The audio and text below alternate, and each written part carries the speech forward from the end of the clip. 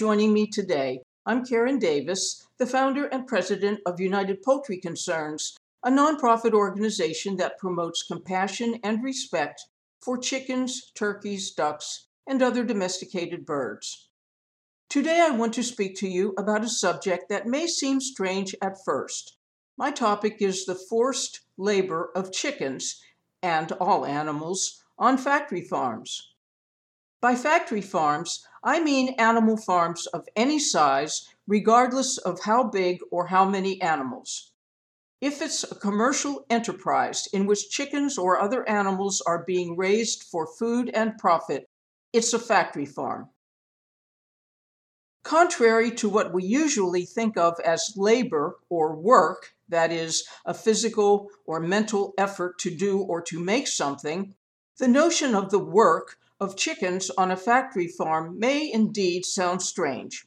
Hens kept in cages are in horrible conditions, but aren't they just laying eggs the way apples fall from a tree? They are not working, are they? And while chickens raised for meat are piling on mounds and pounds of flesh, how can becoming buried alive in one's own flesh be work or forced labor? In the 20th century, domesticated chickens were divided into two distinct categories, into two separate divisions of labor, if you will. One designed for egg production, the other designed for meat production. In both cases, the model for the chicken is the machine. Factory-farmed chickens are not only in factories, they are regarded by the chicken and egg industries as factories. The hen, once an archetype of motherhood, has been converted economically and rhetorically to an egg-laying machine. The forced labor of chickens on factory farms is internalized forced labor. In addition to its being conducted inside total confinement buildings on industrialized farms, the work has been built into the chicken's genome, into the chicken's genetic core. As a result, the chicken's body is locked in a state of perpetual warfare with itself and with the essential nature of the chicken as such. A chicken farmer once wrote that, quote, "The sign of a good meat chicken flock is the number of birds dying from heart attacks," unquote. Another interesting industry source said that hens bred for egg production are so traumatized in the cages that they exhibit what he called, quote, "emotionality of hysteria," unquote. Elements of the human psyche have thus been pathologically incorporated into the chicken as alien elements representing the distortion of the chicken's own natural feelings and cognitive experiences. The impregnation of the chicken with human traits and desires starts in the genetics laboratory, but it does not stop there. There are no restraints, moral or legal, on what may be done to chickens in this universe of human assault. A scholar observed of chickens bred for meat that, quote, "What is striking about the chicken is the extent to which the chicken's biological body has been actually constructed physically to meet the needs of the industrial labor process," unquote.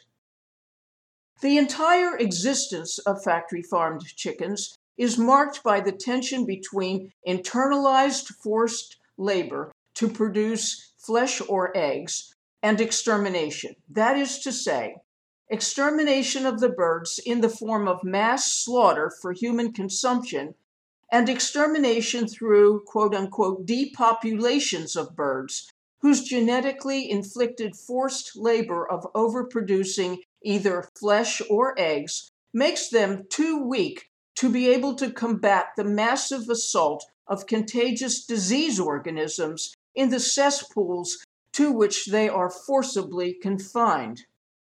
As for egg-laying hens, so-called, once the body of a hen used for egg production can no longer do the forced labor of manufacturing enough eggs for profit, she is called a spent hen, and killed because, unless she is productive, her life is worthless to her owners and she is exterminated.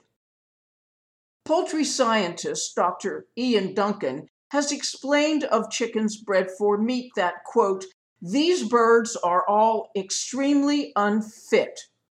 There is also, he says, the interaction between their unfitness and their poor environment. The poultry environment is full of dust and ammonia, which get into the bird's lungs. Ammonia destroys the cilia, that is C-I-L-I-A, the cilia that would otherwise prevent harmful bacteria from being inhaled. As a result, Dr. Duncan says, the birds develop respiratory infections.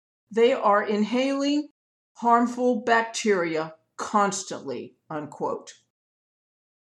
Factory-farmed chickens are imprisoned in total confinement buildings within global systems of confinement, and they are thus deprived of the natural world in which they evolved. They are imprisoned in alien bodies genetically manipulated for food traits alone.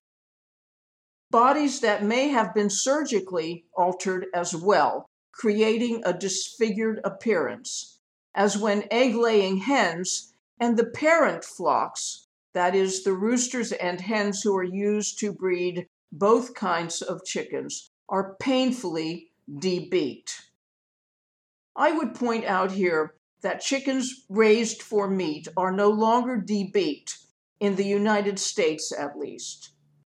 This is because they are slaughtered as babies at 5 or 6 weeks old, and because they are too deformed and in too much pain to do much more than just sit in the filth while they accumulate flesh. This is the internalized labor they are forced to perform. I hope that you have found today's podcast interesting and informative, and that you will share it with your social media network. Thank you very much for tuning in today, and please join me for the next podcast episode of Thinking Like a Chicken, News and Views, and have a wonderful day. Thank you.